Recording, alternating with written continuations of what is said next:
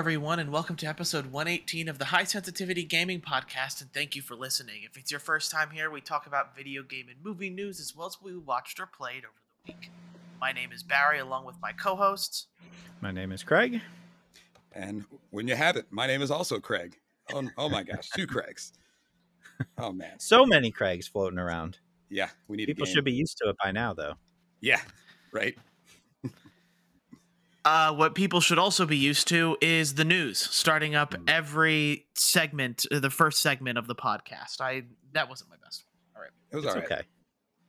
You I stumbled a little bit. I almost didn't have a segue, but then you said, there's two Craigs and, a foot and all that I kind like of stuff. how you adjusted. Thinking on the fly is a good thing. It is. I have to, or at least I try to. But let's go ahead and get into the news. The major news this week, of course, as everyone is probably to expect, is the God of War announcement. We have God of War coming out November 9th with two collector's editions. And Yes. I will go over what the two collector's editions entail for the audience here. So, we have the regular edition, of course. Nothing too crazy with the regular edition. You're going to get the game and some snow armor for both Kratos and Atreus. Yep. Yes, You got yeah, it. Atreus. Yes, you Ooh, got it. boy, I almost forgot his name. It's been a while. We then have the Ragnarok edition, which comes with like a keeper shrine, a steel book with the game disc not included, a 16-inch Mjolnir replica, a dwarven dice set, and two Vanir twins carvings, along with the downloadable content. Has the full game for both PS4 and PS5, an avatar set, mini art book, and the digital God of War soundtrack and a PlayStation 4 theme, because 5 doesn't do themes anymore. And then the big boy edition, the Jotnar edition, comes with a couple extra things. Has a legendary Droopnir ring, a Yggdrasil cloth map, I like how you're pronouncing these. Yeah. Falcon, Bear, and Wolf pin set, a 7-inch vinyl record for music of the game, and everything else has been included. So, no prices have been released yet, but pre-orders are going to be on July 15th. So, even when this is up, you'll still have some time to get the pre-order these editions. Mini rant I gotta go on, because now Sony's done this with Yes, two please. games. I hate the fact that they're just not giving you the physical game in either of the collector's editions. And it was the same thing with Horizon Zero Dawn, where I went ahead and I needed the physical game so bad that I went and bought the physical PS5 version of the game and then gave the digital code to one of my friends. So I really hate that for whatever reason Sony's doing this. And I get that like people really like having their games digital, but if you're buying the collector's any edition of a game, you probably want that disc physical because you're getting all this physical, and I'm going to say it, physical crap with it. So I think it looks really cool. Don't get me wrong. I think they do good collector's editions, but the fact that you don't get these physical games, I think is really, really stupid. All of the money people are spending for these editions should come with at least the PS4 version of the game, and then you can upgrade it to the PS5 edition when you insert the game and download the PS5 edition, that kind of thing. I don't get why that's not a thing and why it's not being implemented more. It just doesn't make any sense to me. I don't know how you guys feel about it, and I imagine you guys feel the same way. But why give us a digital game with a bunch of physical stuff? Yeah, you and I had talked off, when we were not recording, but the issue I have is they announced those things, and I haven't bought a big collector's edition in years at this point. I think the last gigantic one I bought was like Uncharted 3. But I was super looking forward to it. This past Christmas, my wife actually bought me a record player, so I'm starting to get into collecting vinyls. Oh, wow. So when I saw the vinyl, I was like, oh my God, like that's so cool. Like I want to have that. But yeah, as soon as I saw that they did not include the physical disc, I immediately went from I'm getting that to I'm not getting that. I hate that fact. I don't want to put a steelbook on my shelf with nothing in it. Yeah. I don't know if this is like Sony's way of combating trade-in. Maybe, I don't know if that's still something they're concerned about. But yeah, it just doesn't. Something about it just doesn't add up in my head that they wouldn't just put the disc that they're already making millions, maybe not millions, thousands and tens of thousands of copies of, that you can't put one in that box that I'm going to pay $350 for. It's ridiculous. And as far as I know, they're the only ones doing it, right? Like Microsoft and Nintendo aren't doing that in their collectors, right? No. It doesn't feel like they are yet, or it Yeah. hasn't. This is something fairly new, and to be honest, we haven't had huge games come out for either Nintendo or Xbox within the time frame that Sony's done Horizon and now God of War Ragnarok. And I don't know, like, I don't know if it strikes a chord with you guys, because I mean, even if you were born after 2000, when you were a kid and you were playing your games, you always kind of had that physicality aspect of your video games. And I get that, like, digital editions definitely are for a specific type of person, or even like for somebody like me who normally likes physical copies, a specific time. There are times where I do like a digital edition, but I'm with you two. When I'm dropping 200 at a minimum and getting literally the director's pencil that he used to write up, like, you know, the actual like notes on the game, and I'm getting all of these different factors in this huge box, I don't understand why they can't just add a physical copy of the game.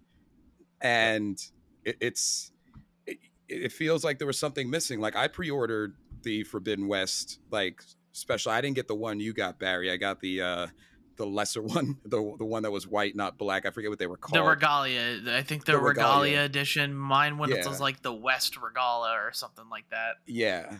And it was fantastic what was in it, but I spent, because I honestly forgot, I spent an extra minute or two looking for a disc because my mind was so excited with just the fact that I had it, that I forgot that I wasn't getting a disc. And like, I remember like feeling like, like something's missing.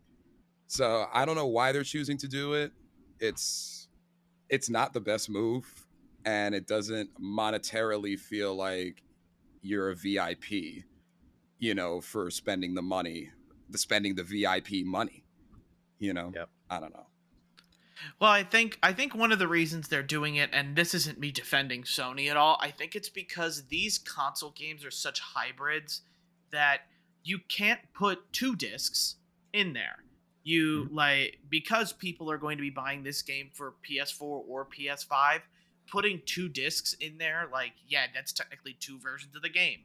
You can't do that, which is why I think, you know, you should put the PS4 edition, or at this point, like, I know, like, in some of the games there's like the PS4 logo, and let me see whether or not I might have a real life example here for the physical viewership. Yeah. So here's one of the games I'll be talking about this week. But for the video, you see where it says PS4 here? Yeah. Like, I think you should just add a slash, like a horizontal slash to it, and put /PS5, and then the other part of the PS5 logo there. So that way people know that your game will work for the PS4 or the PS5. And I swear to God, Sony, if you take this idea from me, you better copyright me on this. It's ridiculous the amount of money that people are going to be paying for this thing, and I know the resale value is also going to be ridiculous for all of this stuff. But that's not an excuse to not be putting the physical copy of the game in here. And you know, so, I have a feeling they'll release the vinyl, because I'm much like you, Craig. I want that vinyl as well, and I'm hoping they release it separately, because they've done it before. The God of War vinyl has come out. Like, it did come out later. It was never a bundled in thing with any of the collector's editions of God of War. So I'm hoping that it's usually IM8-bit is usually the people who have a lot of vinyls in their collection and sometimes get the licensing to sell these vinyls from the other companies. So I'm hoping that's the case and that I can still get my hand on this vinyl later.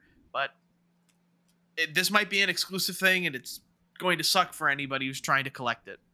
Yeah. So because you know somebody will try and resell it for $100, right? The vinyl. Yeah. Well, here's the question. And it's worth 40 or 60. Yeah. Yeah, we already got Craig's answer on this essentially, but Barry, do you still pre-order it on Friday? I will pre-order it, but I'm not getting it either of the collector's editions. My cases are I pretty guess that was my full question. right now. I don't. I'll pre-order the regular edition for that snow armor, and to let let people know I'm interested in the game. But yeah, there's no reason for me to be getting these collector's editions. And it's not just like the physical thing. It's just like I've spent money on that Horizon one. I just don't feel the need to get a replica of Mjolnir. I guess that's more the reason why. It's cool and stuff, but just not for me. Yeah, I agree.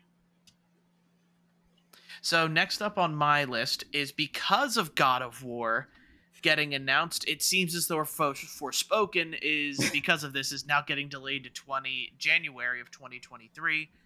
Yep. I'm pretty sad about it. I am super stoked Yeah. for Forspoken. I really like the whole idea of, for all intensive purposes, being isekai'd into a ancient world with rings talking to you. The magic looks like very flashy and It does.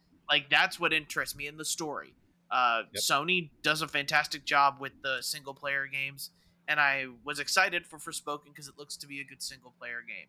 It just really sucks that instead of maybe having two heavy hitters of Sony, the marketing teams have decided, okay, because these two games are releasing so close to each other, let's kick Forspoken to next year, which is fine.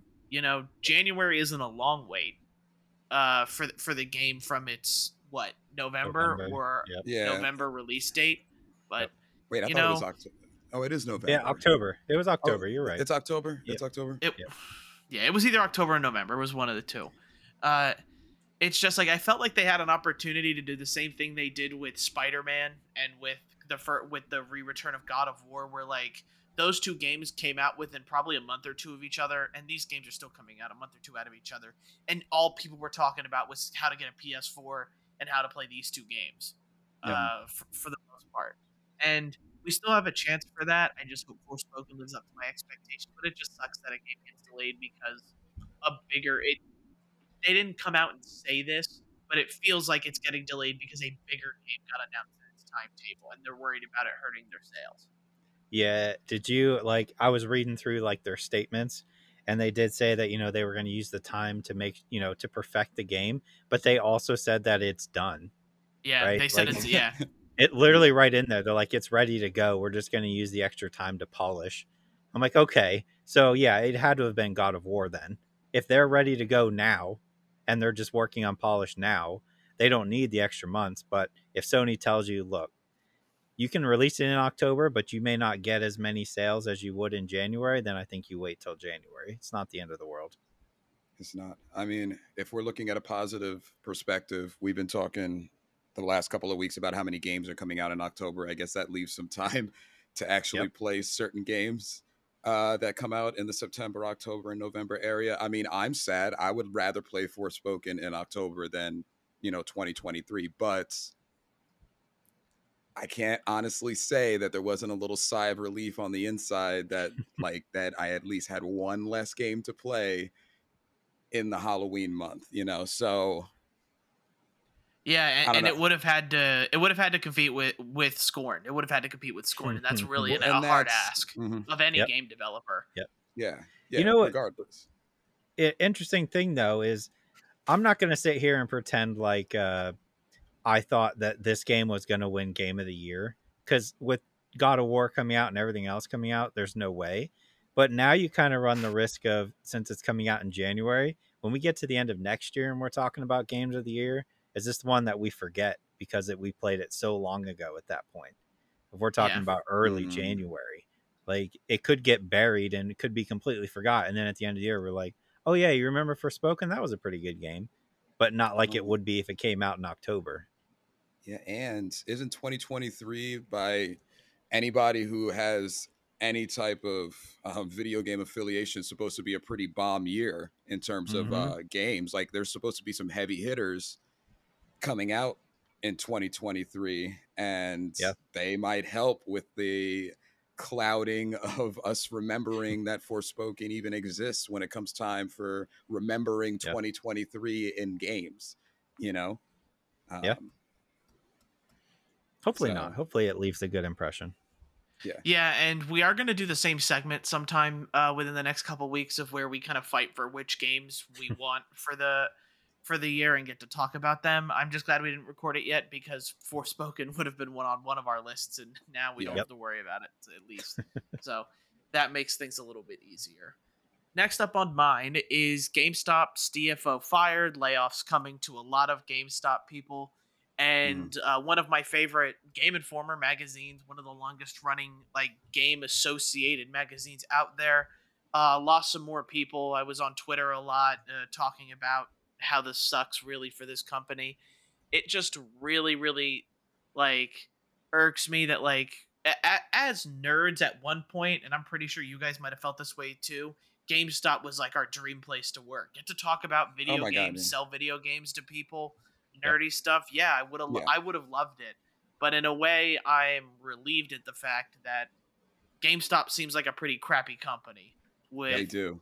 Every time this stuff happens, more layoffs are coming, more closures, people without jobs suddenly, especially the Game Informer people who I only wish the best of luck for. As a journalism major, I really respect the work that they all do and all the editing and time it takes to produce a magazine. And I hope those people find better jobs and don't get to work for such a crappy company.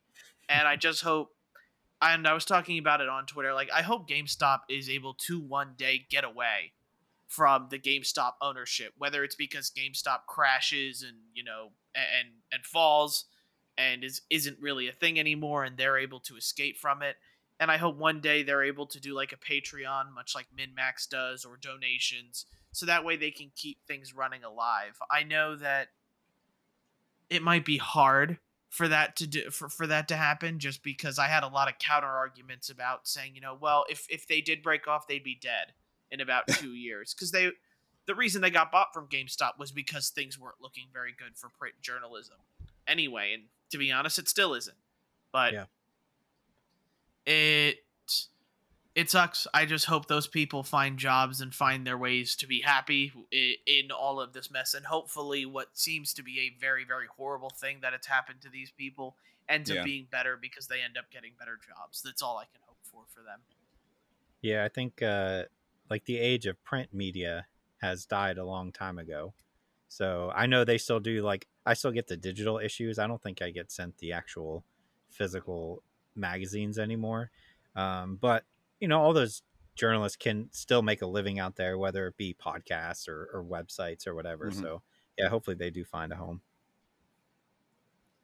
Yeah, that's honestly like the perfect thing to do after something like that, is to maybe, well, I guess it's not going rogue, but to go to start that podcast, because nowadays we consume so many, and the days of like having just one outlet to get your news from, or like a couple of outlets to get your news from, you know, you could just easily go into the, you know, the iTunes store or whatever and just download so much. So that would be a route that I would do if I was in their shoes, but that's just sad to hear.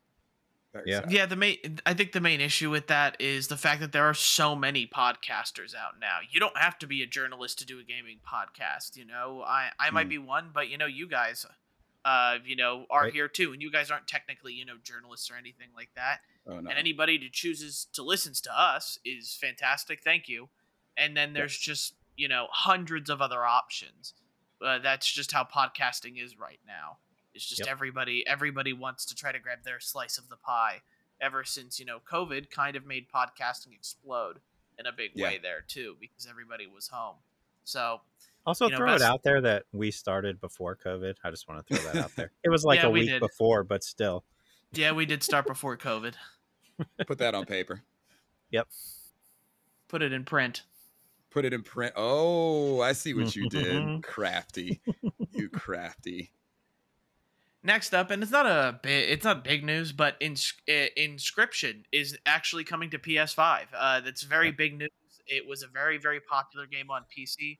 Just nice to see that PlayStation is supporting this indie developer here and is really putting their money into an already established game that they know is probably going to succeed.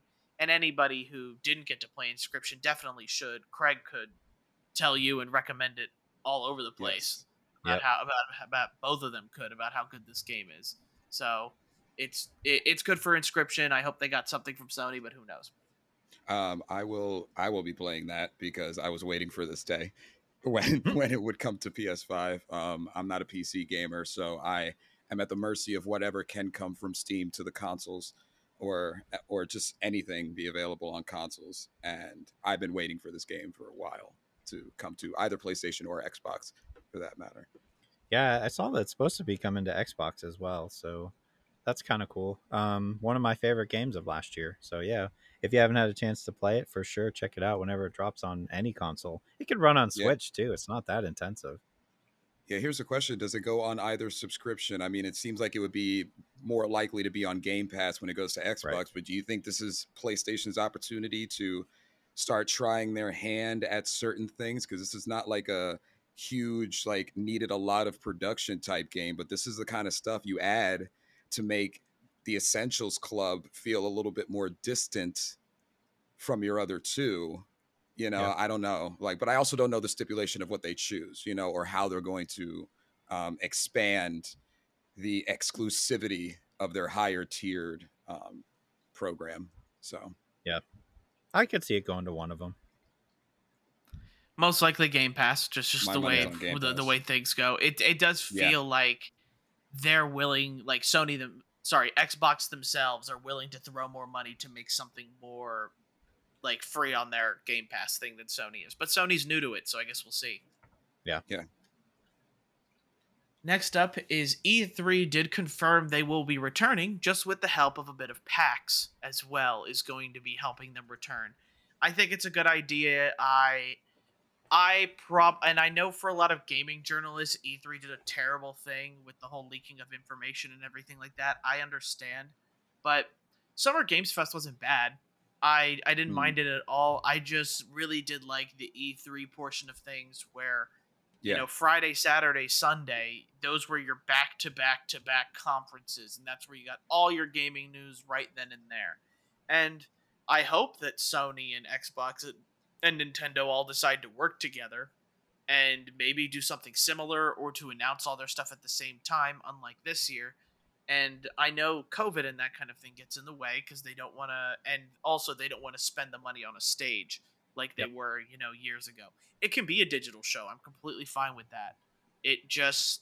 I just want everything to be sometime around the same time. That would make it just so much easier to keep up with the gaming news and to be able to, read instead of trying to remember that, oh, Sony has something 2 weeks from the time that Xbox did theirs. And then you forget.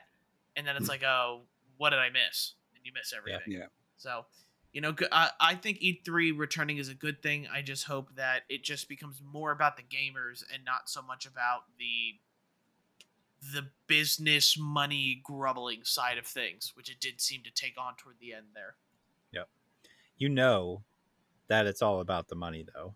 I mean, we haven't had an E3. I never heard like how good of an experience it was to physically go to an E3 as a fan, right? Those last couple of years, but it had to have made them some decent money. I think if they do physically in person E3 event again, I think you're going to be hard pressed to get Microsoft, Sony, and Nintendo to show up there at this point, just because we're at the point where they know they don't have to pay all that money for a stage when they can just stream it online. It's not financially responsible for them to do it. So I still want to go to an E3, but I don't really have that much hope of seeing the big three there. I'm in your boat, Craig. I want to go to an E3 as well, but if the show does, like, I'm fine with just like a straight up digital show. This past like festival of games, so to speak, sprinkled in with like their Netflix day as well, I didn't mind. But I don't know. As at this point, I'm almost tired of hearing about what they were going to do. They keep there's like there's an announcement of of what they're going to do next year. They're returning, and then how they're going to do it and such like that. I would much rather it get to the appropriate time in 2023 and see it happen. And I understand that there's not a lot going on now, so you have to keep like this is a news time. You know, if we're all three of us are football fans, for example, this is the time you hear about all of this stuff because there's not a game playing, so to speak. But like I would really enjoy seeing around next year how it actually comes and what their actual overall vision looks like executed, and hopefully executed correctly, if that makes sense. So. Yeah. Lastly, and it's kind of my stupid news of the week, Logan Paul is NFTing a Pokemon card to show that you can buy it as part ownership of this card. The Pokemon Illustrator card, he approximately, and this is a PSA rated 10, is approximately worth $5.3 million.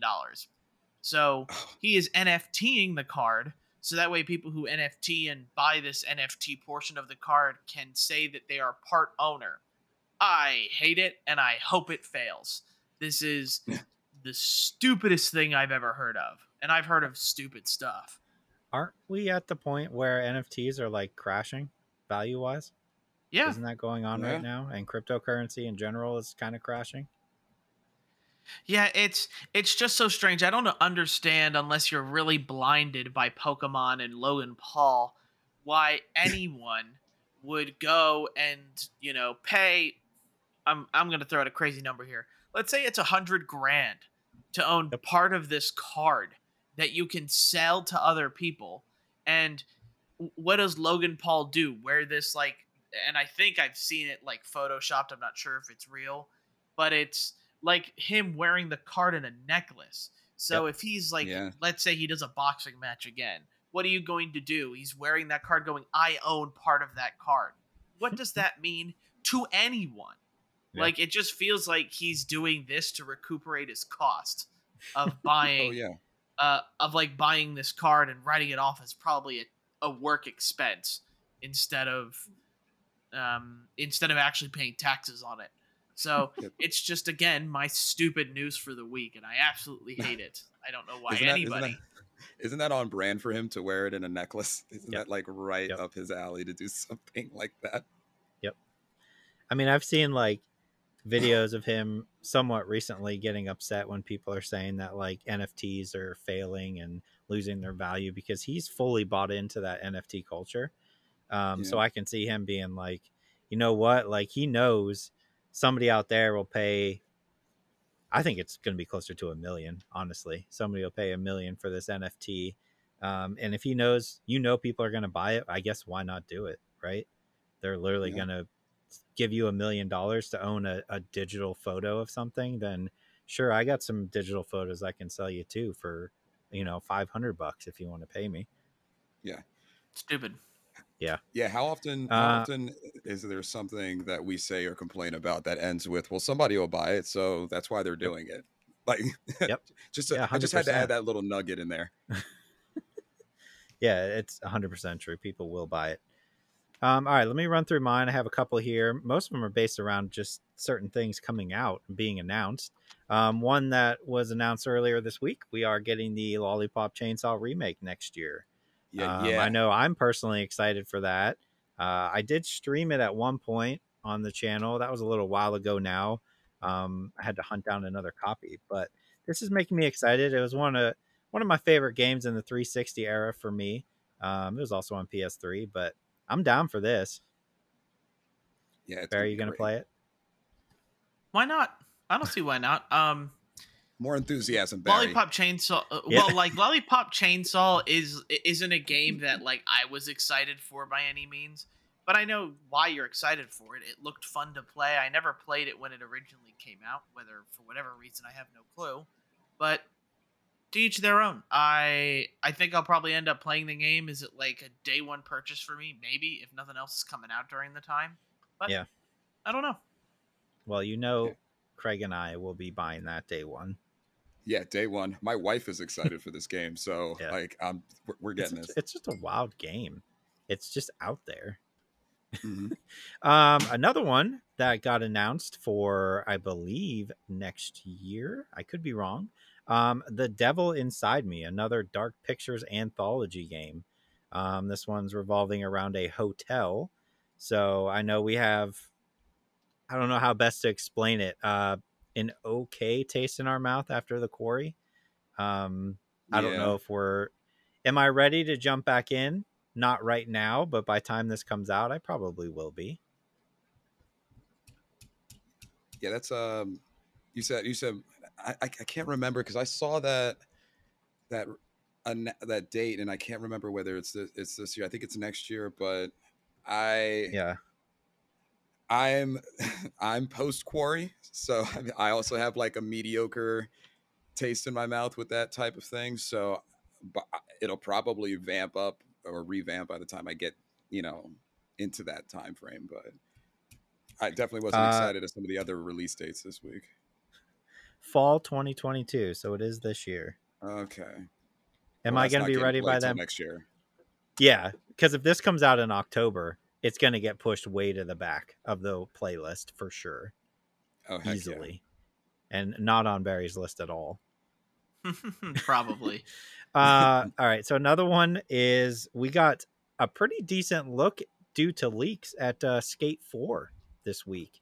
If you haven't looked at those, there was like a technical play test that they did that people weren't supposed to show, and people were leaking that all over the place. They also put like a very short trailer out that was kind of like, hey, this is what we're working on. We are working on it. Here's how it looks. So far, I would say it's pretty impressive. Yeah. I recently started playing Skate 3 again, and like that game still holds up. So like this is on like near the top of my list of games I'm waiting for to come out. It's really high up there. So hopefully sometime next year we'll get to play that. How long's it been since Skate 3? I feel like it's late 2000s. It's been a while. Is it or early, or am I thinking Let me check. It's been a long time. It came out 2010. Okay. So it is 12 years old. Yep. Wow. Yeah, I have been asking for, I mean, the Tony Hawk remake was great. Skate is also very good. So yeah, hopefully that comes out next year and we get to get our hands on it. And then the last one I had to do with, we had Summer Games Done Quick happen. I don't know, was it last week or maybe the week before? And we had a speed run for Metal Gear Rising Revengeance, right? Is that the title? Revengeance? It's such a weird title. So the man who was speed running this faked it, the whole thing. He was it was pre-recorded and he was acting like he was playing along. It's a little ridiculous to do this because it's not like you're trying to get a world record. It's literally like they're asking you to play to help raise money. It doesn't really matter if you're not on the top of your game. So I guess I just don't really understand why he felt the need, if he was just like that unconfident about his ability to play this game quickly. I don't know. It just blew my mind that something like this, you would feel the need to fake it and act like you're much better than you are. Yeah. Especially with that, because like I played that game. If you're a speedrunner playing that game, the only thing that you would probably want to fake would be the last boss battle, which is, if you ever want to see something insane, just watch like anybody play the last boss battle in that game. It's freaking, there's memes of it everywhere. It's hilarious. It's Metal Gear ridiculous, and that would be the only thing that I think somebody would try to fake because of how tanky the final boss is. But like, come on, if you're doing it for some type of positive outcome, like that adds an extra layer to people that I hate that cheat on speedrunning. Yeah. Like I could almost understand it if it was like for a world record, but it wasn't even for a world record. He just felt the need to go with a pre-recorded, and it was very obvious. People kind of figured it out right away, and they're like, hey, his button inputs are not matching what's going on with the screen. So yeah, there's that. If you want to get yourself banned from ever being asked back, that's one way to do it. Yeah. And you can't fool the speed running community. No, you cannot. What was the one guy? I'm not gonna remember his name, but there was that gentleman that was speed running. I think it was Guitar Hero, and he later was found to have faked it. he took the He faked footage everything. and he just played it Yep. in a normal speed and he sped it up. Yep. When he submitted it, like before, like when he was like finalizing the video, he sped and submitted it, and everybody thought he was doing that correctly until people looked and were like, "Wait a minute, this is not where his fingers should be at this specific second of this specific song." You know, you can't fool the speedrunning community. You can't. Nope. You can't. Cannot fool the internet. Yes. But that was the last piece of news I have, so I'll throw it over to you, Craig, if you got some we missed. You guys didn't. I had a bunch of different like games that have been announced and things like that. Skate 4 was actually the last one that I was gonna talk about as well. So I'm really glad that somebody else touched on that. I was really excited to see that, even though it was like somebody anonymous like uploading some files to like Google Drive or whatever, or however it was seen, it was really refreshing to see that even, you know, leaked, it looked fantastic from what people were seeing. So it's actually being worked on. Yeah, exactly. As it should. Yeah. But yeah, I'm good on news. Okay. We want to roll into the games played then. Take it away, Craig. For myself, I played, obviously I'm still playing Demon Souls. I played some Road 96, Match Point Tennis, and of course, DJ Max Respect. Is it V or 5, Barry? I thought it was a V. Yeah, I thought so too, but I think there's been 4 previous ones, so it might be 5. So let's say it's a 5. But anyway, how about you guys? I have played, so I had a situation where I got really anxious about backlog because I was looking at the calendar and what was getting released, and I really have just like a week or two because I'm going to go heavy into Stray and then into Xenoblade Chronicles when it comes out. So I went and started Dying Light 2 with my wife because we bought that. That's a game to play together, and then we didn't even unwrap it. Like didn't take the packaging off. And I also went through the first couple of chapters of Plague Tale: Innocence just to be ready for the sequel when that comes out in October, as every other game. Barry? I went ahead and played through Atelier Sophie 2, The Alchemists of the Mysterious Dream. I've been watching ALGS, just figured I'd put that out there because it's Apex Legend Global Series. DJ Mad Respect 5, I suppose is what the name is. Yeah. And then Other Side. I'm not sure if I've talked about this game before. It would have been a while ago that I talked about it. So I figure I'll bring it up again because it was on sale on the summer Steam sale. And Other Side, the side is spelled with a S. CIDE. C. Other. Okay. Other I'm trying side. to find it. Okay. You'll find it. I don't think you've talked about it before. It's been a long time if I have. Okay. I've fell in and out of this game a lot, and during the Steam Summer Games Fest, I went ahead and bought it and been playing it since. But I'll talk about my 2 games just because they aren't a lot, to be fair. Atelier Sophie 2, The Alchemist of the Mysterious Dream, is purely a Barry game. There's no other way to explain it. It's anime as heck, and it's got anime art. It's all anime is what it is. Oh my God. Barry, what's the name of the game again? Atelier Sophie 2, The Alchemist of the Mysterious Dream. That is what it is. I would not even make it past the title of this game. Title screen, I'd be like, nope. Nope. But go ahead. This follows the event of Atelier Sophie, the first one, where now... Did you play the first one? No, I didn't play the first one. How can you play the second one if you haven't played the first one? There's a catch-up video in Atelier Sophie 2. So I went ahead and watched the catch-up video. It's not very long, and it's pretty easy to digest. Okay. So it's a JRPG, turn-based combat and everything like that. Sophie and her companion Plancha, I'm just gonna say it like that, get sucked into a portal, and they're separated at first, and it's the world of dreams is where they go into. Very extraneous very colorful characters are in this world. Weird clothing, weird hairstyles, because it's anime. I don't know how to explain it. The game itself is pretty standstill. It's turn-based combat, so I like turn-based combat. If that's always been a Barry mantra, is I like turn-based combat with finding weak points and being able to exploit them. Seeing stuff weak to stuff makes me feel good. The main thing about these games, and it's the same thing with Atelier Ryza, is these games don't have English dubs. So it's just Japanese and subtitles. And I can watch anime for 30 minutes and not feel exhausted after reading the screen or subtitles.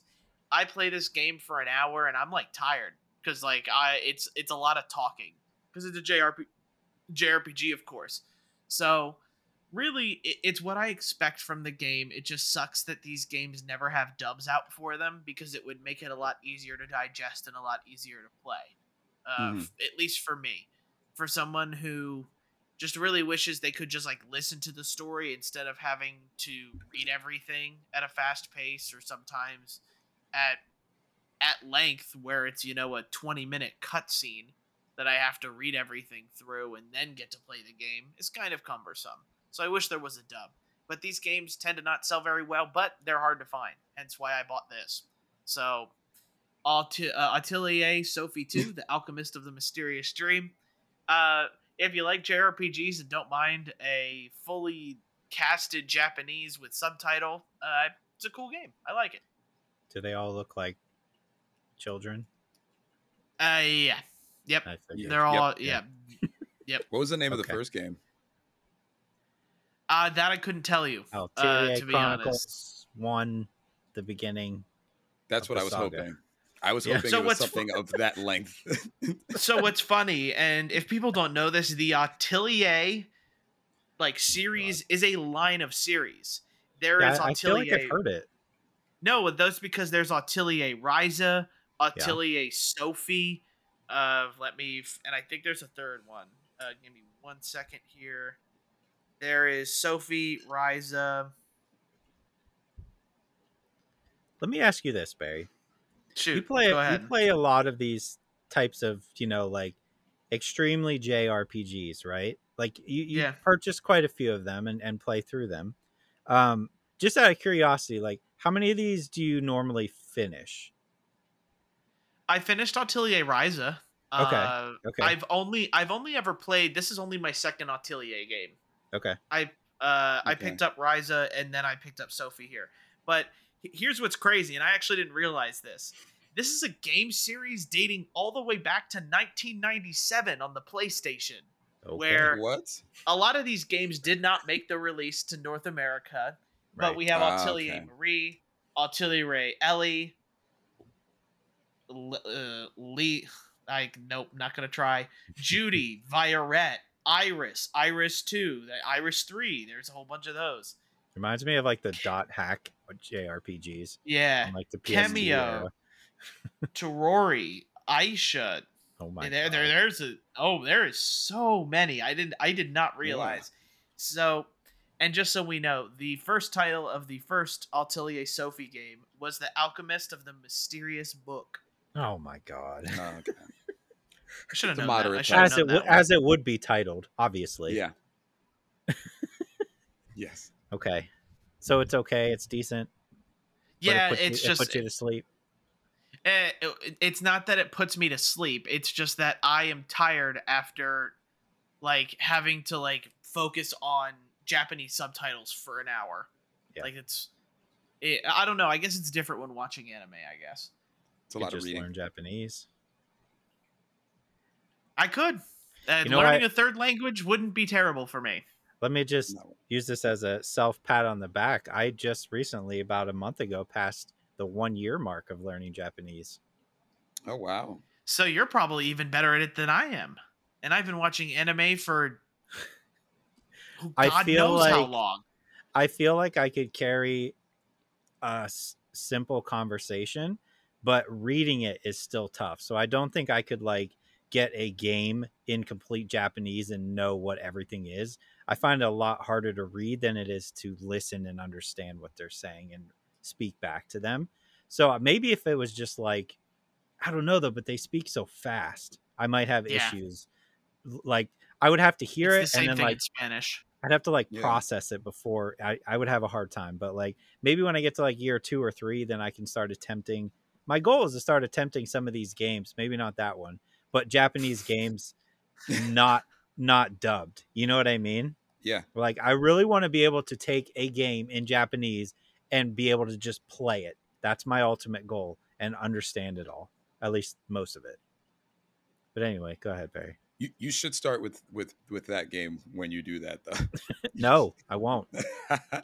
It'll be impossible to find. The game will be $100 by the time that happens. I'll to just be take honest. it from you. It's fine. There you go. Fair enough.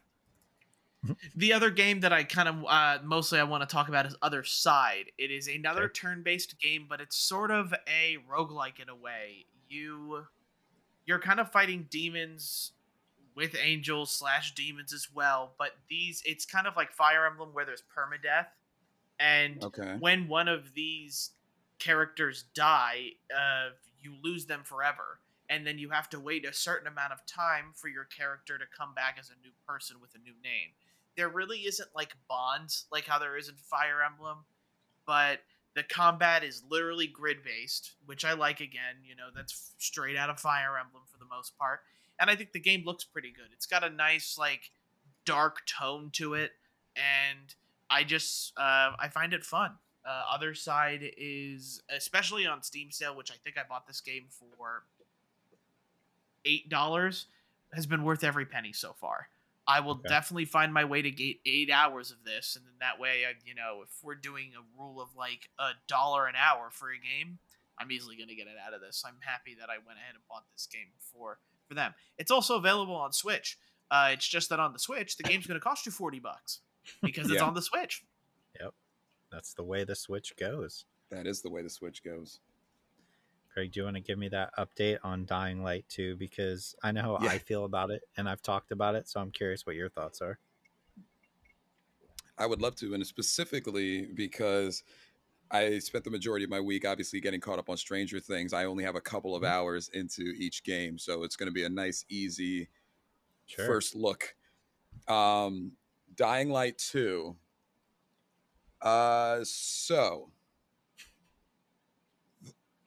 first of all right, so your main character is Aiden, and it takes place, like 15 years after the first game? It's like something 15 or 20, 25. It actually really doesn't matter, because what I've resolved to in the first 10 minutes of the game is I'm really not going to care about the story. I'm just going to fight zombies and parkour, because I know that that's where they put the most amount of time and effort into it. But expanding, I never finished Dying Light, so it was kind of nice to walk back into the scenario where you're basically playing this larger than life parkour person that is in a bind, because you're essentially turning, but like preventing you from turning. And that's honestly what I've gotten from the story already. Like that's honestly what they have given me, is you're a guy, your name's Aiden. Number one, I hate video game Aidens, because I feel like I thought you were just gonna say you hate Aidens. I was like, okay, Craig, no. If your name is Aiden, I am sure you are an awesome person. But video games do not do Aidens correctly. They don't flush out people that they name Aiden. Like, wasn't that? I'm trying to think of what other games had this character name, but I've never been. There was an Aiden in Assassin's Creed, right? I think there was. Wasn't there one in oh my gosh. There had to. I feel like one of them had an Aiden somewhere. Yeah, I don't know why. Like, it's Desmond. I know is the main character of 1, 2, and whatever. And then there's Altair. There's Ezio. Wasn't there an Aiden in Watch Dogs? Yes, that's what I was thinking of. Yes. Yeah. I think it was the first one. Or the first one. First one I think was Aiden. Yeah, because the second one was somebody else. Oh yeah. TLDR, okay. Craig hates Aidens. That's what this means. That's what I hate video game Aidens, because I feel like that's just a name, and it's like the person you hate on the TV show whose character is not fully fleshed out, and it's like season 9, and you're like, can you flesh out this person for me so I can like them? Anyway, that's beside the point. I should probably talk about the game. So It's I don't know. as This Aiden conversation is pretty interesting. Also, let me just point this out. There was an article from February 8th, 2022, so the beginning of this Oh, year, this should be good. This should be good. from I want to give them credit, from halfglassgaming.com, and the name of the article is titled "It's Time to Stop: Naming Video Game Protagonist Aiden." What? Did Craig write it up? No. Oh my! I was just trying to find Aiden in like games, and that's the first thing. You'll that have came to up. send me that link. I have to read that. Please. I have to read Please. this. I see Aiden in Beyond Two Souls. Okay. Yeah, Aiden, Beyond Two Souls, Watch Dogs, and Dying Light 2 are what's coming up. But yes. All right, And so they not all a large suck. list. And they all suck as characters. Yep. But like I forget. Yet again, this Aiden hasn't grown onto you yet. This Aiden could change everything. Oh my god. This Aiden could be the Aiden that we deserve. Of I course, mean, according to that article, it's not.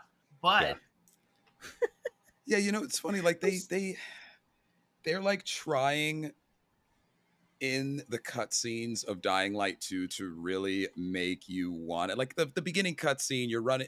There's a guy who's doing the tutorial section with you, where you learn how to run, jump, and basic combat, and you follow him to this house, and it's like a mansion where somebody chose to throw a party right as the end of the world outbreak, or I guess in this case, second outbreak hit, because the way the game talks about it is we had the outbreak from Dying Light 1 that was central to that main city or area. Then we kind of fixed it with a cure.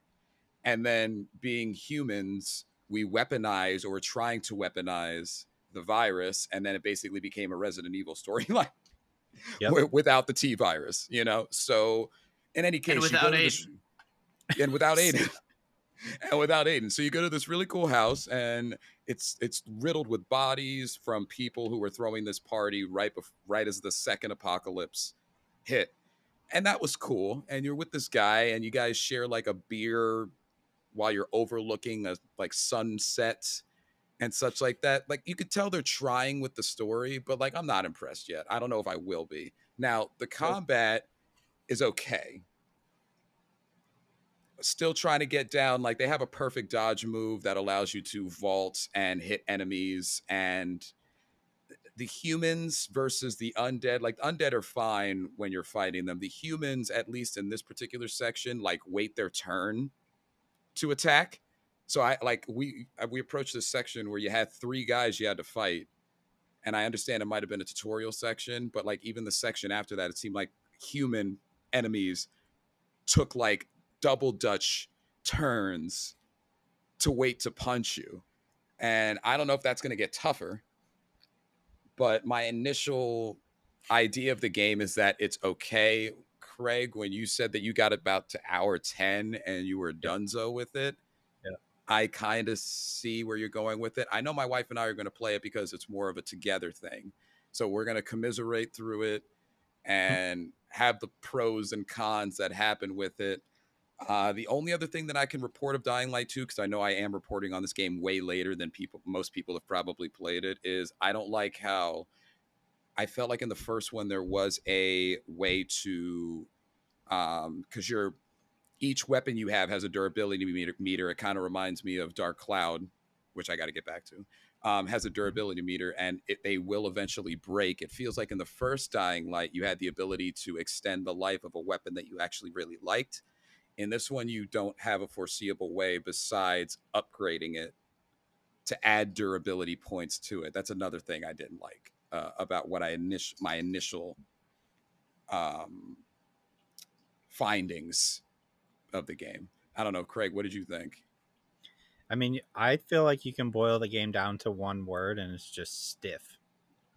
Like the game is just so stiff. The characters, the NPCs are stiff. They talk like they do in Skyrim, with that blank stare. I feel like the combat is stiff. It really didn't get any better than the way you described it, for me anyway. I got to like 10 hours in, and I was like, I didn't care about the story. I was skipping through the dialogue. and the gameplay wasn't enough for me to want to keep playing it. So that's why I stopped. But if you guys are playing together, that might be enough to kind of push you through it. I just didn't think there was really, for a game that was so hyped up with like, this is going to change the way open world games are, like when they first announced it way back in the day, it doesn't. It's just very generic. But I mean, the parkour has always been good, so I like that. But yeah, I was not a fan. It needs a little more time in the oven. It does. It's like when you take a cake out. It had time like in 5 years. Yeah. Yeah, they delayed it 7 times. Yeah. They should have delayed it 8. Yep. They should have delayed it. They should have delayed it 8 times. Oh gosh. I was trying to do like an Aiden thing. Next. I was gonna have fun with a hypothetical, and I guess I could still have fun with it. Yeah. You did mention Resident Evil. So if Resident Evil 8 or Resident Evil Village, and instead of Ethan, it's Aiden, is the game suddenly worse? No. I don't know. Craig's thinking about it. No. Craig's thinking about if Aiden was in Village. Capcom wouldn't do that, Barry. They wouldn't do that to us. No.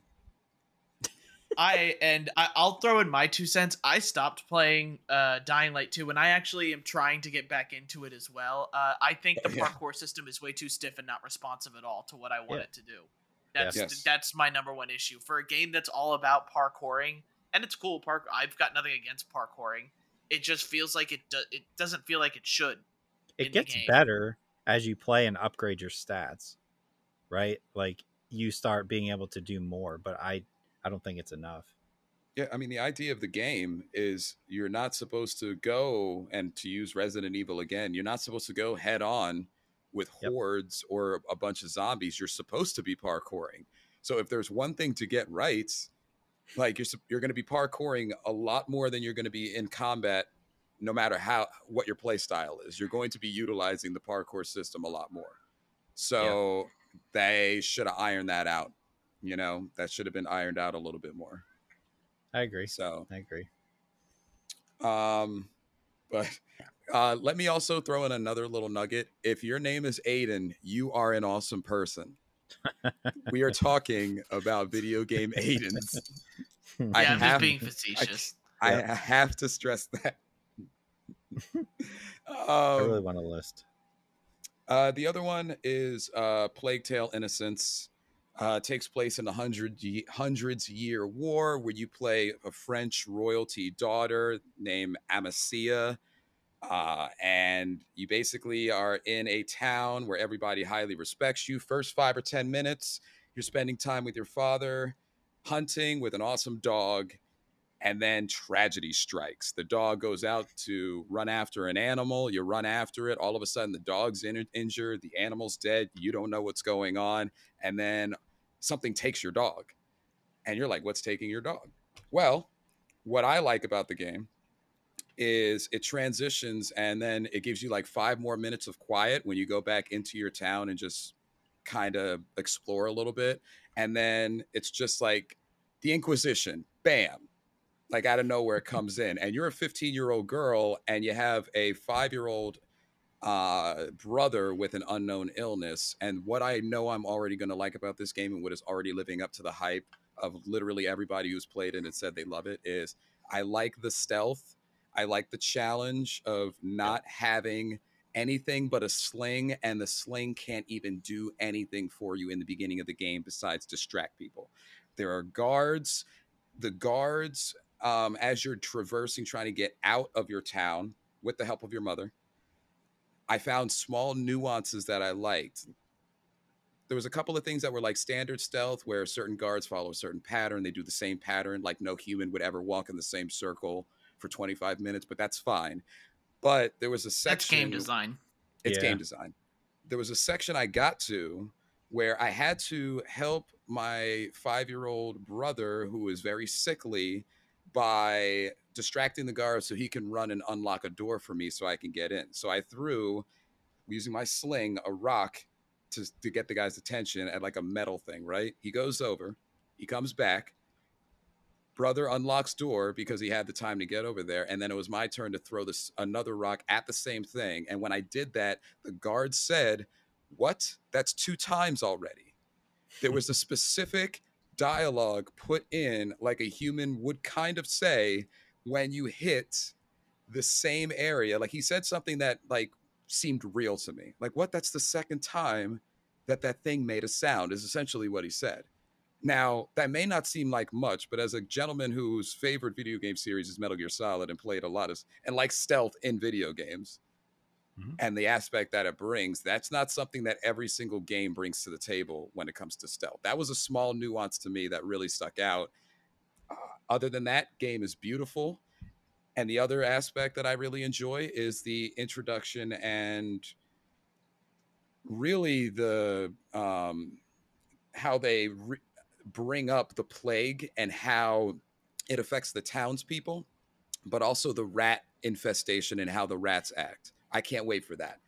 I can't wait for more rats. I got to this part. You had to navigate the rats. They're scared of fire. And then it was all about trying to make sure that some place was lit so that these rats that were basically moving like the zombies from World War Z would not just completely and utterly consume you like those insects from The Mummy. Do you remember the scarabs from The Mummy? Yeah. That's like iconic when they would just like 3 seconds just consume a human. I had a blast. I'm on chapter 3, guys, and you could hear my excitement versus my Dying Light excitement. Actually, I'm on chapter 4 because it's not a long game. I played for 2 hours and I'm already on chapter 4, and it's fantastic.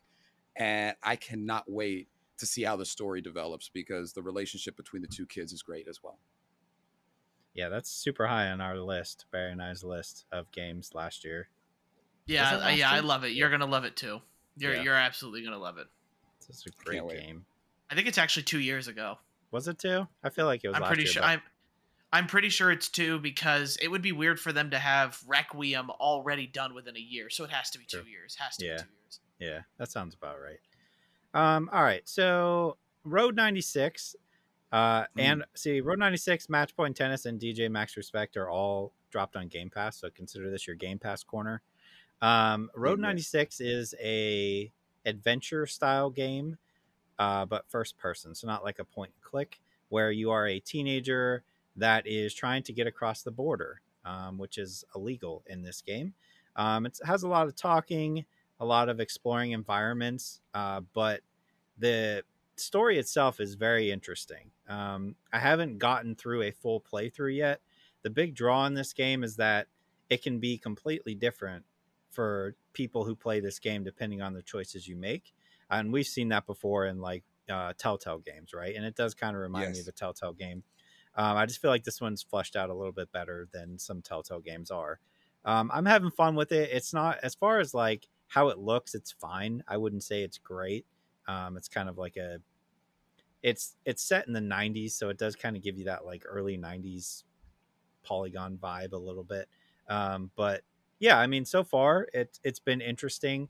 I feel like it's not a very long game. I think they said you can get through a playthrough in like 5 to 7 hours. But if you want to go through and get like, there's 3 endings. If you want to get all the endings, it's like 10 to 15 hours, I guess. But yeah, it's been pretty good so far. Just a little change of pace from like constant, FPS or whatever we're playing nowadays. It's nice to kind of step back. It's been a nice break from Demon Souls for me. When I get too frustrated with Demon Souls, I'll drop over to Road 96. So check that one out. That one's on Game Pass. Match Point Tennis is also on Game Pass. I don't know if people know this, but like I love playing tennis games. I always have, going back to like Sega used to make a tennis game that I loved. This is not that. This game sucks. I was really hoping it would be good, because like Mario Aces was fine, but sometimes I really want like a career mode in a tennis game, and this has this, but it's so half-assed. It's ridiculous. Like there's like 5 options when you create your character as far as like clothes and face, and then like you go to the your screen to progress your career, and it's like, do you want to practice today? Yes, no, okay, all right, well here's your next championship, and like that's it. So I need a little bit more than that. Gameplay's fine. It's passable as a tennis game, so if you're looking for just a straight tennis game, that's, I guess, this will do. But yeah, it's not what I wanted out of it. But the big one is DJ Max Respect 5 or V. Um, for those who don't know, and you Gangster. guys wouldn't know, I straight up texted both of them when I Yes. found it on Game Pass, and I was like, "Have you guys heard of this game? This game's insane." So I did stream it. So if you missed that, I think it's still up on our Twitch page. I don't think it got taken down because of music, but DJ Hero Anime Fever Dream, is that accurate, Barry? Yeah, I'm trying to think of the best way to ga- explain it. Yeah, and people who have heard of these games, these like type of like DJ sort of button press games are very popular in Japan. Yeah. Oh yeah. And usually there's like 6 or 8 buttons. This one Yep. at least starts you off with I think 2, 4, 4, I think 6 4. with the side tracks. Yep. Would be counting as 6. So I think like that portion of it is where it's trying to maybe modernize itself and be a little bit more to American friendly. Yeah. Part of like a lot of the songs are fun. I mean, I don't know like any of these songs save for like 2. It's a lot of Japanese style anime type music, which is fine. Mm-hmm. Playing on a controller, I was looking it up, and it does seem like majority of the top players do play on they use a PlayStation controller. Okay. But I have to admit that I did look at the official DJ Max controller online. They are $250.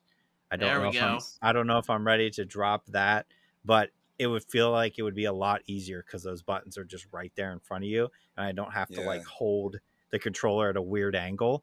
But I really, really enjoy this game. It's fun. Rhythm games are like my kryptonite. Rock Band, DJ Hero, DDR, you name it. If it's a rhythm game, I'm in. So I'm having a ton of fun with this. I don't know if I'll go down the route of buying an official controller, but for the time being, man, it's great. And the fact that they just dropped it on Game Pass out of nowhere is crazy to me. It reminds me of Barry, you and I trying to learn Osu, but I was terrible at that game. So this one is just a lot better. To be fair, I'm still terrible too. I'm terrible at Osu, so it's all right. I completely understand.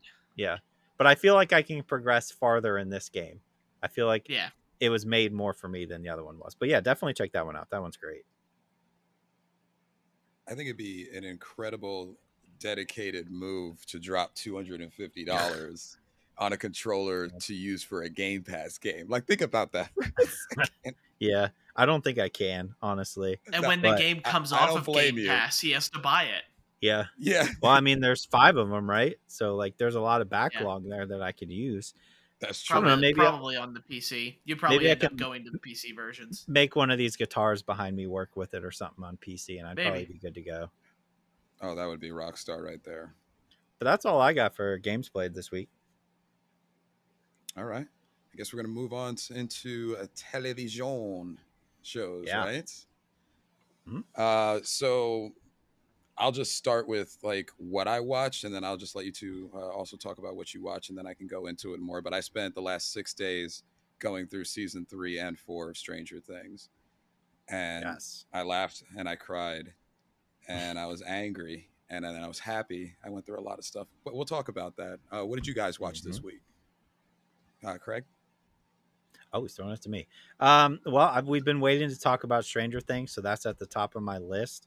And then the other thing I watched is I literally just got back a couple hours ago from seeing Thor: Love and Thunder. Oh man. Okay. Yeah, for me it was pretty much Stranger Things. I haven't really finished off anything. I've been watching just started The Umbrella Academy. Yeah, other than that, a bunch of seasonal anime just stopped, and don't worry, I'm not gonna do that to you guys. I'm not gonna retreat into your corner. No, I can't. The one thing I will say, I guess, is, let's see here. Spy X Family is an awesome show. It is so much fun to watch, and it's definitely one of the highest rated ones. And the only other one I'll give a shout out to is Kaguya-sama: Love is War. It is a really funny, it is an actually funny rom-com that I love a lot. If you guys have any interest, there is a dub. There is a dub for it. It's completely done. that I think you guys would enjoy too. It is a really, really good rom-com, and it's actually one of the highest rated anime on my anime list. So just so you guys know. Okay. That's saying a lot, because your anime list is pretty stacked. It's long. With a lot of different things. Yeah, it's long. Yes, it's a long list. It's filled with a lot of trash, but I wouldn't recommend trash to you guys, or at least I wouldn't tell you guys to make, or at least make you guys watch trash. I watch trash. You Food Wars? You remember Food Wars, Craig? I do. I watched an episode of Food Wars. Food Wars is a certain type of trash. Scarred for life, but I did watch an episode. Barry, you're the second person to talk about Food Wars in the last week or two to me. I know why you say that. I haven't seen an episode, but I was basically it was just watch the first episode. It's hilarious. The first episode is hilarious. It is just so funny. So over the top. I don't know if I can do it. Because people don't know what to expect when getting into those types of anime, and it doesn't start off that way. And then at the end, it is just full send.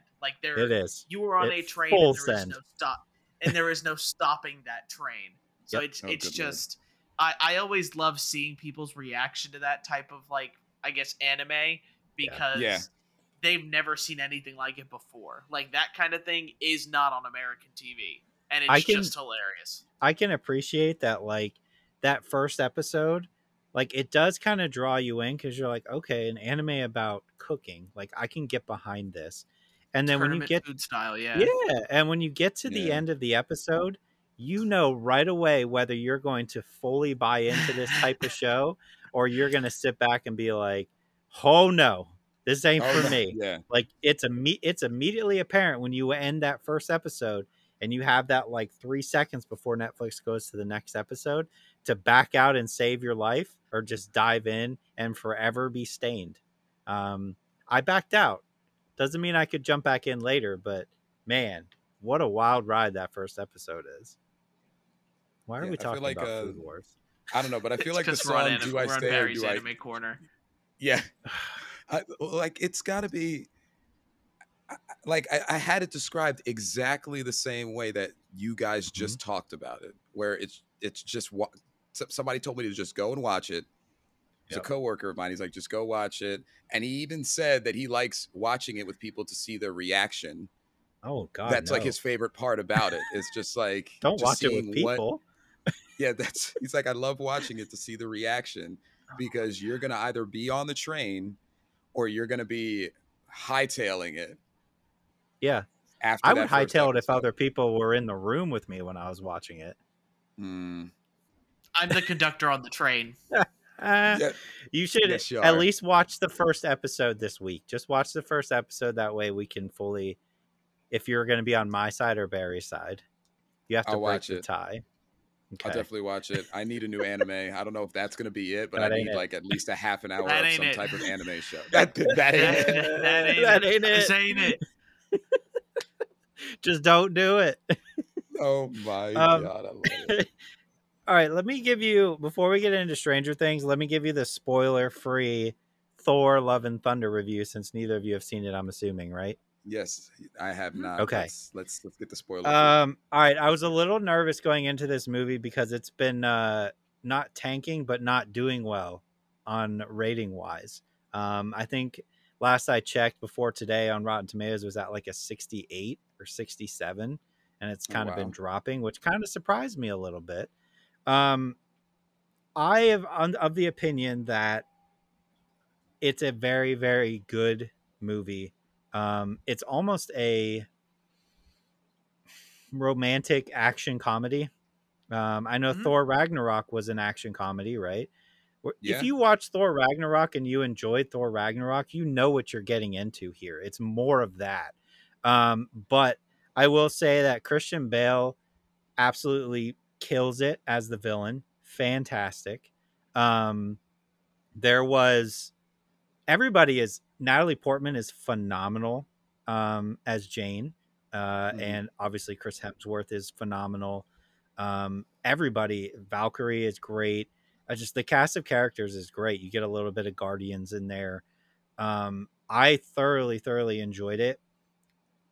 It's for recent movies, I think Doctor Strange and Thor are like super close to me. I don't know which one I like more right now.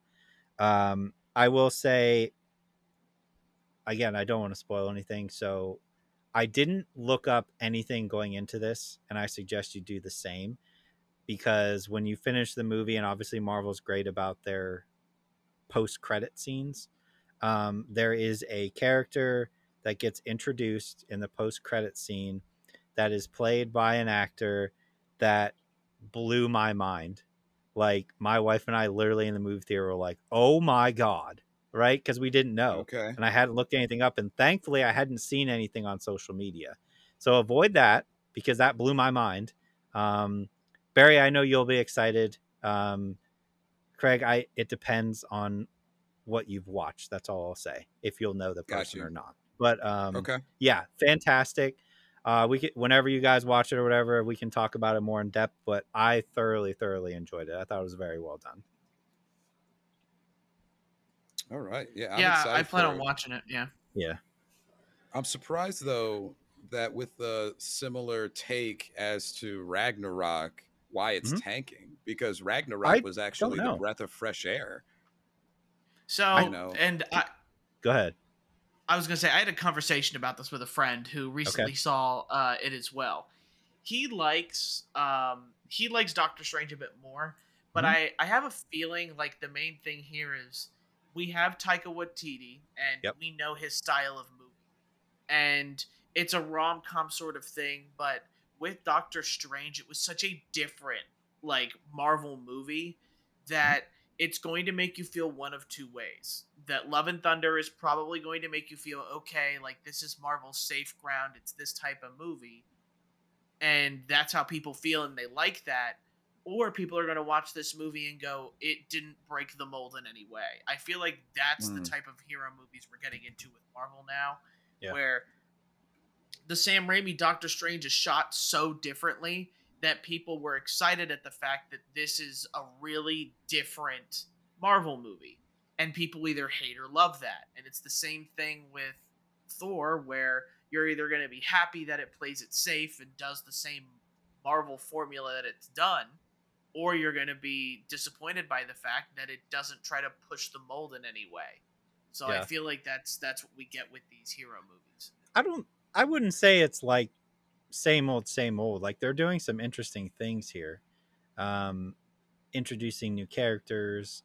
It's shot. There's some shots in there that are like beautiful, absolutely beautiful. That, like, kind of, there's like a scene that's fully black and white, and like with flashes of color that were just incredible. I thought it was incredibly well done. I know I've seen like some of the complaints are like, we've done how many TV shows and movies in this new phase and nothing's connecting yet. Like, when are we going to start connecting all the lines and figure out who the main villain is, and these characters are going to start interacting with people? But I feel like when it comes to that, people forget how many years we did that in phase one, right? Like, how many Iron Man movies and Captain America and all that before they got together, before Avengers. Like, they're doing what they've always done. They're setting up the world.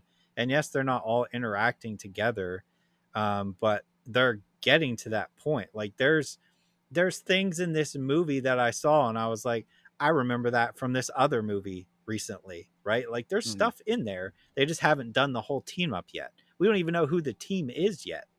Like who's doing what. So yeah, I think people are just getting too picky with Marvel movies. I go in to have fun, and I've had fun in every single Marvel movie so far. So that's about all I can ask for. Yeah, I third that. Stranger Things? Yeah. Ooh. Let's do it. All right, so before we do get into Stranger Things, just a full-on, flat-out spoilers. Yep. We are spoilers going everywhere. Full in to Stranger Things. I want to say, anybody who leaves after this, I appreciate you listening. Please make sure to follow us, share the podcast, rate us, and everything like that. But if for whatever reason you haven't finished Stranger Things yet, as a message from our podcast, go ahead and watch it before listening to this. I feel like it's not like Marvel spoilers, just like Craig said, but going in there with no expectation of what you're going to see is the best way to experience the finale here, true. especially almost all of season 4. And there are some bad parts. I'll be completely honest. I'm not happy with the entire season, but go ahead and make sure to either watch Stranger Things, or if you don't care, continue listening, because it's full spoilers on ahead here.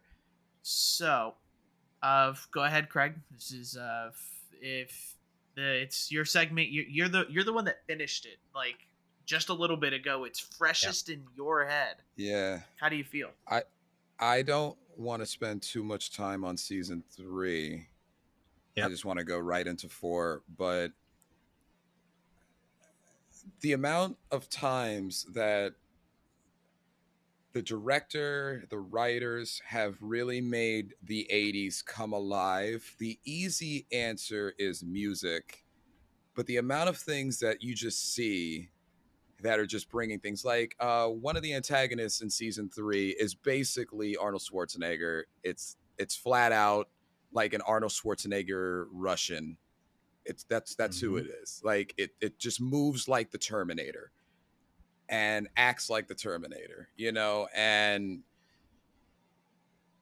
there was just so many subtle things that they do, and it's like there's the mentions, you know. You'll see like they'll mention Nintendo, or they'll mention just like some type of like person that was famous at the time or whatever. But that being said, I liked season 3 as a general whole. I enjoyed the invasion of the body snatchers type of route that they took, where it was just like flayed people doing the bidding, and how are they going to navigate the main antagonist, which is basically just like a giant monster that gradually gets bigger, but is part of like the Mind Flayer, like kind of like the Mind Flayer's like appendage or weapon or whatever.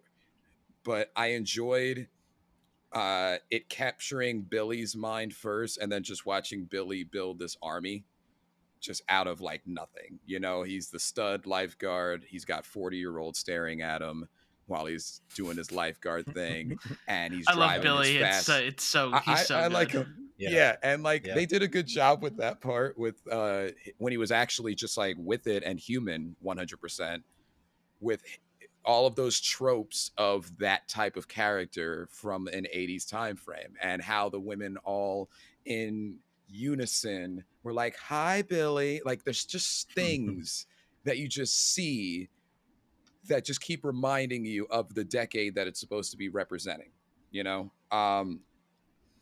It was great. I'm sure 95% of all of y'all listening had already seen season 3, which is why I don't want to spend a lot of time on it, but it was great. I enjoyed it. Season 4, so many emotions. I felt weird because they were all just separated. There was 4 storylines going on, and it seamlessly was going back and forth between them. You had Hopper's struggle, which I don't know, man. That was an interesting change to his character for Hopper.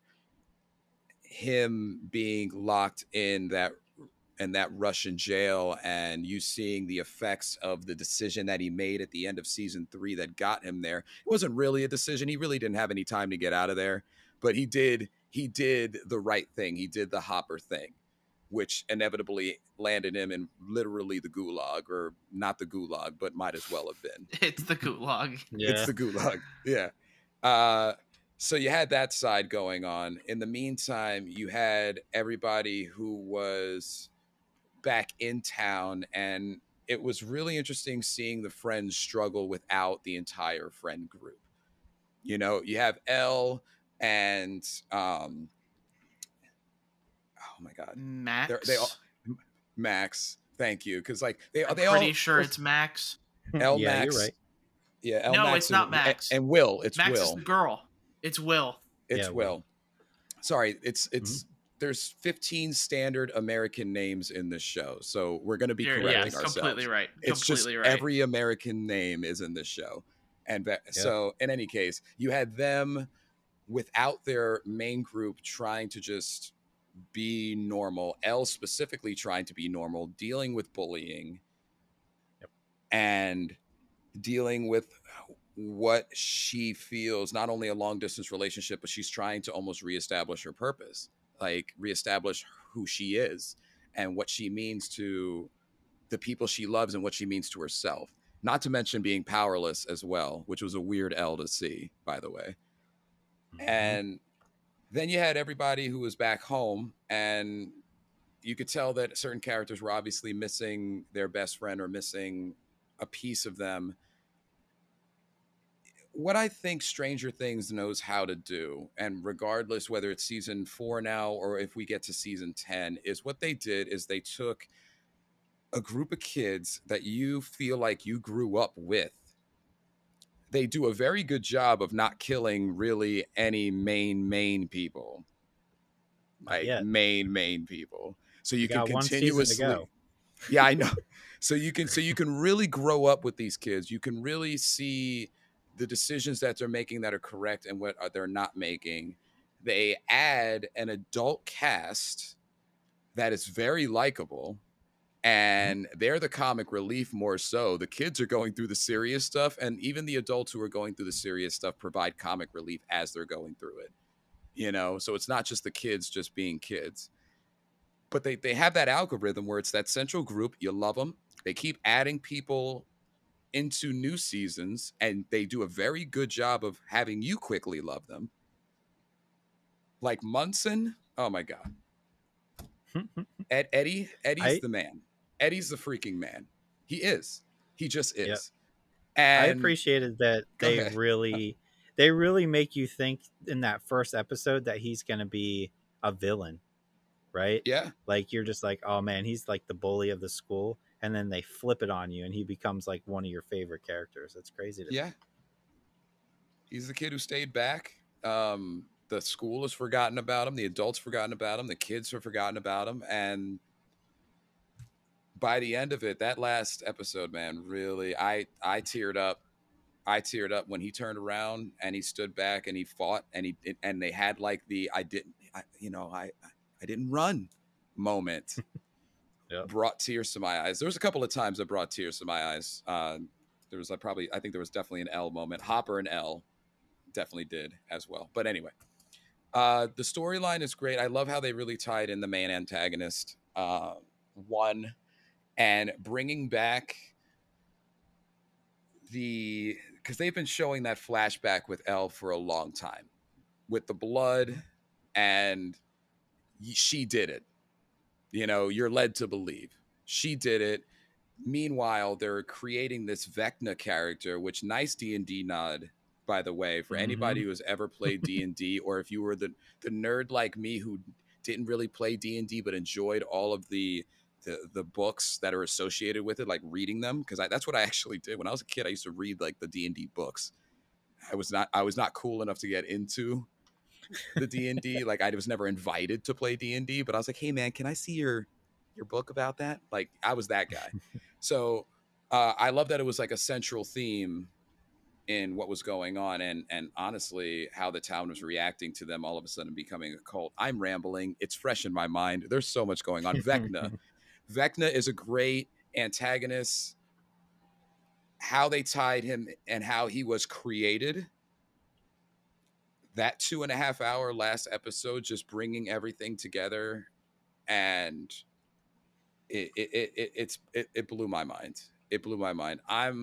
I enjoyed, like, in the beginning of the season, how it was very Nightmare on Elm Street, where it's these kids were essentially, they weren't flat out saying don't go to sleep, but you can't tell me when you heard the clock or you saw them in real life and then all of a sudden they were in the fantasy world themselves and they couldn't get out of it, that you didn't get Nightmare on Elm Street vibes. So there's like another aspect that they've brought into it, you know, that makes this series so unique. But Vecna is a great antagonist. They again brought on some great characters to get in it.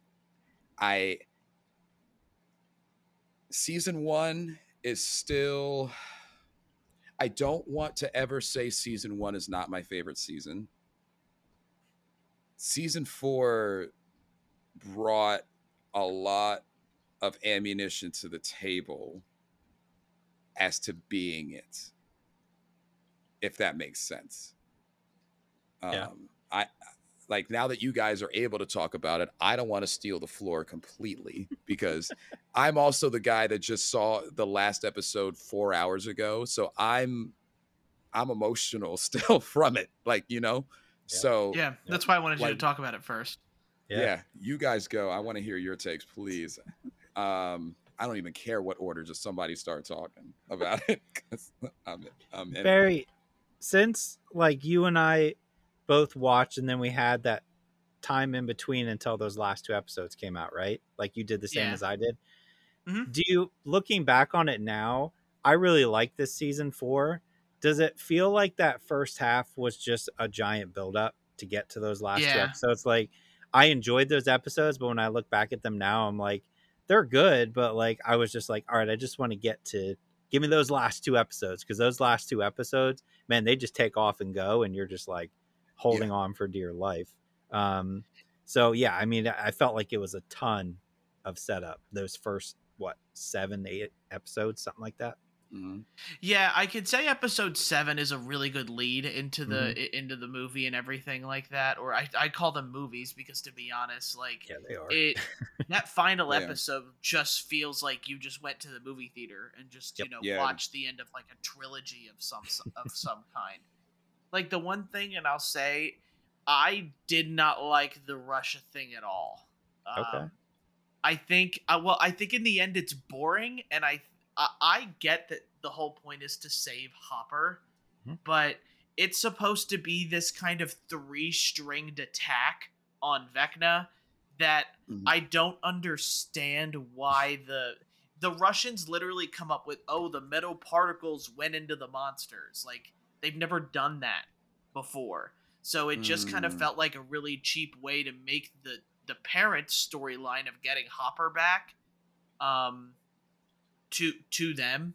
And it still was a cool scene, but I think maybe we could have written the Russian part better, cuz like I'm glad they saved Hopper, but it Yeah. just feels like a really shoot in way for the adults to feel like they did something during that last fight. I almost feel like, I mean, I know Hopper at one point when they're coming up with this plan says like, you know, we'll kill all these Demogorgons and hopefully that helps them somehow, right? Like they kind of put it out there that like, I don't know if it's going to do anything, but we'll at least try. Yeah. And I guess it does technically help them, right? Because it kills the bats when they do that somehow. It also. Did I Well, see I don't that know if correctly? that's tied to the bats or not. Right, It's right. it's like Well, that's what they where sh- everything goes to crap for Vecna. Yeah. Yeah. Well, what they showed is when Hopper killed the last Demogorgon, Yeah. With the sword. they with the sword, they Yep. showed Vecna scream louder or show more Yeah. pain as L was incapacitating / what they Right. thought was killing him. So they tied it in with like a millisecond of like when Yeah. that happened, you saw him like just scream a little bit louder, is what they did. Maybe they could have just put something in there that was like, man, I guess that really didn't help them. You know what I mean? But at least we killed the Demogorgons or something. Otherwise, they could have just left and came home, right? Yeah, They were already and out. They were already out.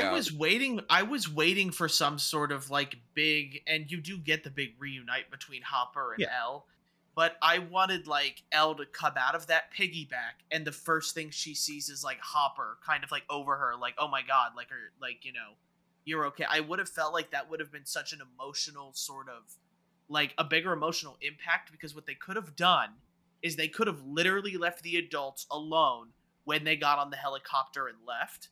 Yeah.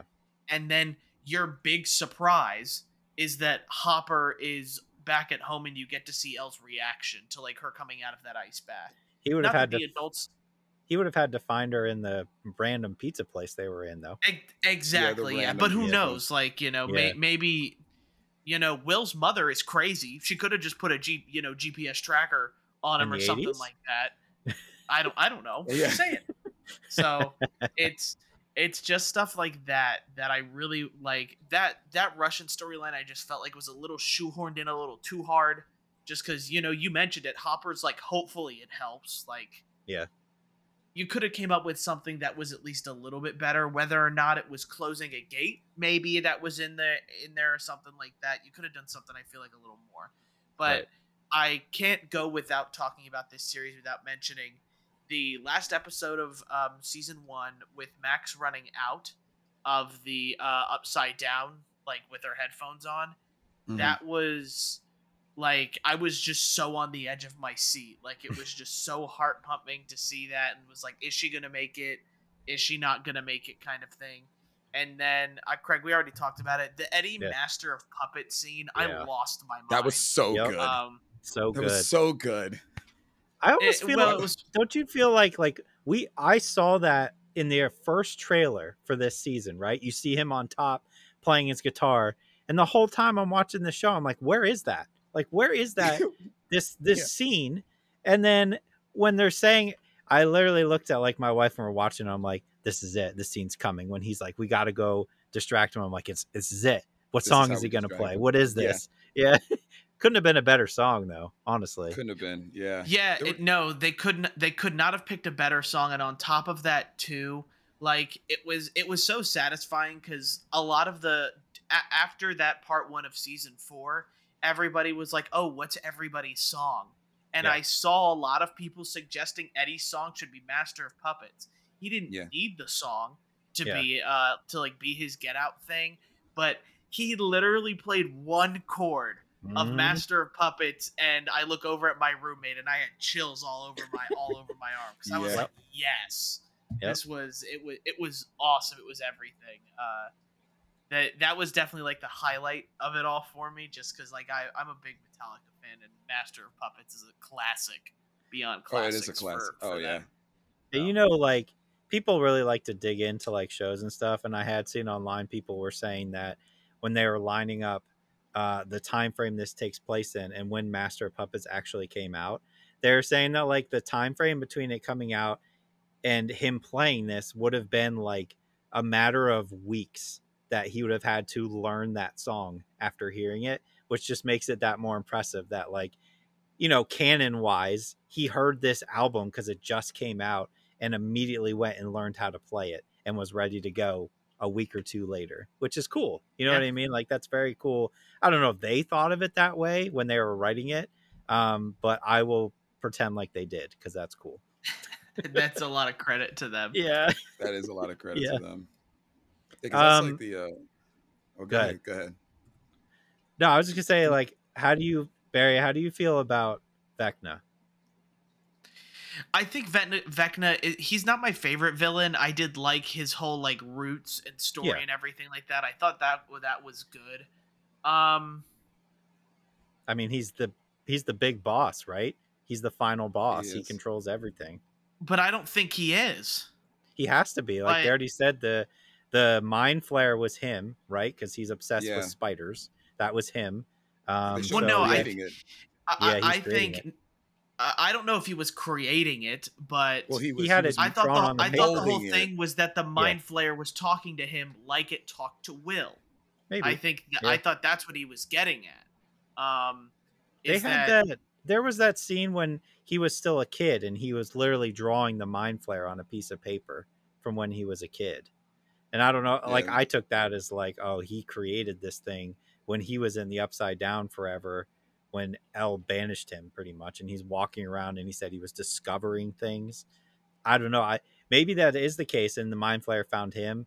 In my mind, I was like, oh, he made it somehow. Like, he took whatever was in the Upside Down and created this thing.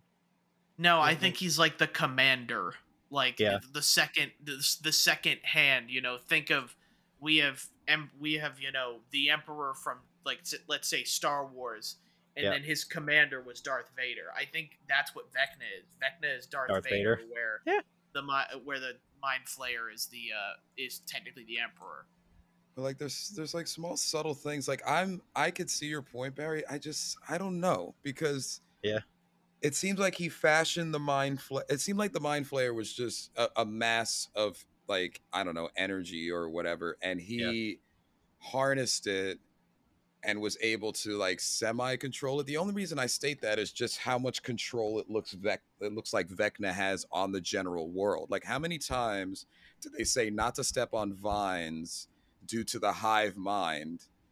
Mm-hmm. And but like it seemed like he had his own area that he was in control over, so to speak. But it also seemed like if you're either looking at the bats or whatever, like it just seems like they're all an extension of what he's thinking or what he's inevitably trying to get done in terms of his overall goal. Like I see where you're coming from, Barry, but it yeah, just just think of that stuff though as technically the Death Star from Star Wars is what Going back to I'm Star getting Wars. at. I think I don't know. It's like he found it and found a way to control it, right? See, and I think the Mind Flayer was already there, and then when he came to the Mind Flayer gave him that rank of general and gave him all that power. I guess we'll find out, huh? Yeah, I'll have to rewatch that scene because maybe I took it wrong, but I'm like confident in a strange way that is how it went.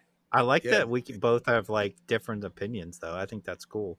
Yeah. The only last thing I'll say is that it just seemed like before one / the other 7,000 names he goes by, before one got there, it looked like they were all flora and fauna like Earth was until we decided to just tear it up. Like that's what it looked like. It looked like everything that's there was just living there and just doing its thing. The only person or the only entity in the Upside Down world that actually really wants to merge the two and has worked to do that ever since he was banished there was one. That's what it looks like. It looks like the Mind Flayer was just cool being whatever kind of mass it was. And Demi Gordons and even everybody down to Dart were fine being in the Upside Down world, except for one because of his anger towards just humanity and 11.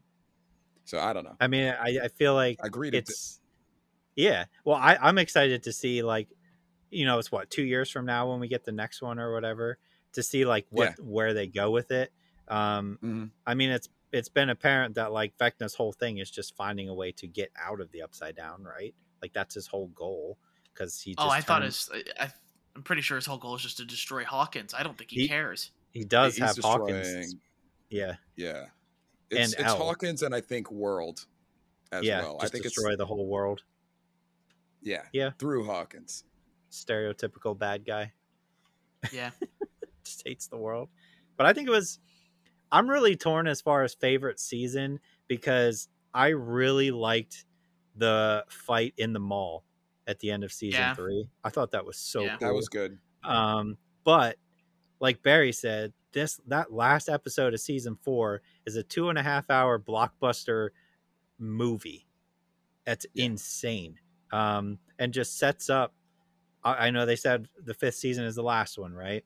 So sets up like this insane last season where they're just going to be cutting people out of the show and killing them off all over the place. Like you just know it's coming. I'm like, if they could get it done by next year, that'd be great. But I know it's not going to happen. When they do, I vote that they get rid of Jonathan first. I'm tired of his character. I'm a little tired of Will. You don't like Jonathan? Nobody likes Jonathan. I don't like Jonathan nearly as much as the other like 11 children in the freaking show. Yeah. Like Nancy needs to be with Steve, and Jonathan really doesn't have a purpose. I feel like they'll give him like his moment to shine and maybe save some people. But yeah, I think he's going to be gone in the last season. Yes. I guess we'll see. Will is there specifically to let them all know when there's evil afoot. Yeah, he doesn't do anything else. That's all he does. He's approaching a Bran or a Bronn from Game of Thrones for me. He's becoming a little bit more boring than when he was missing. I'm sorry. Yeah, they just don't have anything for him to do. That's the problem. They don't. Not wrong. Now, granted, these are in relation to every other character. Like, if Jonathan was amidst 4 characters, I probably wouldn't say that. I'm saying that what's Lucas's sister? Erica is more exciting to me in the last 2 seasons than Jonathan and even Will at this point. Like that's what I'm Yeah. saying. Is there's certain I people agree. that are kind of moving to the back. Erica, who I thought was really annoying, really grew on me quick. Like Yep. she Didn't just she? kind of full on, Yeah. like becomes part of that group, even though she's been torturing Lucas Yep. for the entire series. And I will say they took a really cool turn, I thought, with Lucas's character. They did. Lucas is tired of being an outcast. Lucas wants to be part of the popular kids, and these popular kids are bad. Like, let's be They are. like, Right. they're the Stereotypical. reason for a lot of the pandemonium going on in their manhunt for Eddie. And let's be honest, I don't even know if the dude loved Chrissy, just because like I don't know. I get that Chrissy died, but like you're in high school. I don't know. Yeah. It's that kind of thing to where like the pandemonium they spread is pretty outrageous for a couple of high school kids to have control. He's that stereotypical star of the football team from an 80s and 90s horror movie. That's all he was, right? Yeah. He just, and is there to antagonize the main characters. Yeah, and like I get that they just won the championship, so he's kind of like the god in the god of the whole thing. But like I thought Lucas's character arc was really good. It doesn't feel like Jonathan, Will, and Mike do a lot, to be completely honest. It's just for them it's a fetch quest to find Elle, and then when they complete the they fetch did quest, find her. they give them completed some the credit. they completed the fetch quest, but they did complete the fetch quest. For Elle, it's kind of like she's the main part of the story, and then so is that group with Steve and the kids, because they do so much of the research to find out who and what is going on.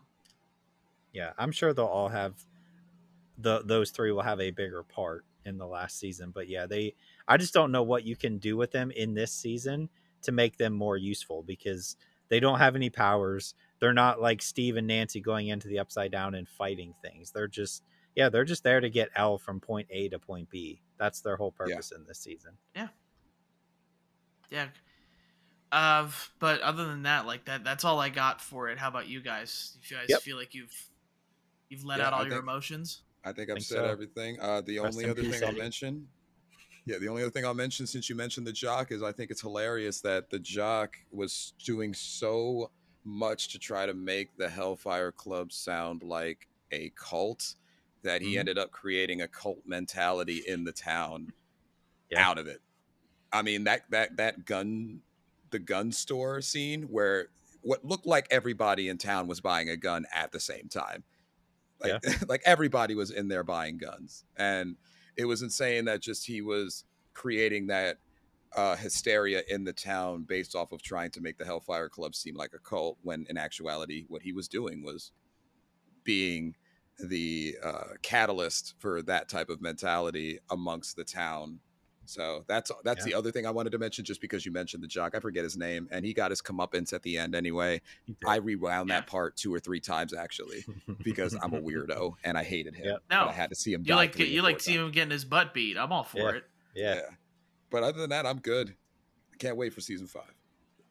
Cool. All right. So thanks for listening to the podcast, guys. Hopefully you guys like the whole spoiler thing we went into with Stranger Things. If you guys like the podcast, please make sure to share it and review it on your podcasting listening platform of choice. And for YouTube, please make sure you like and subscribe and share the video if you liked it.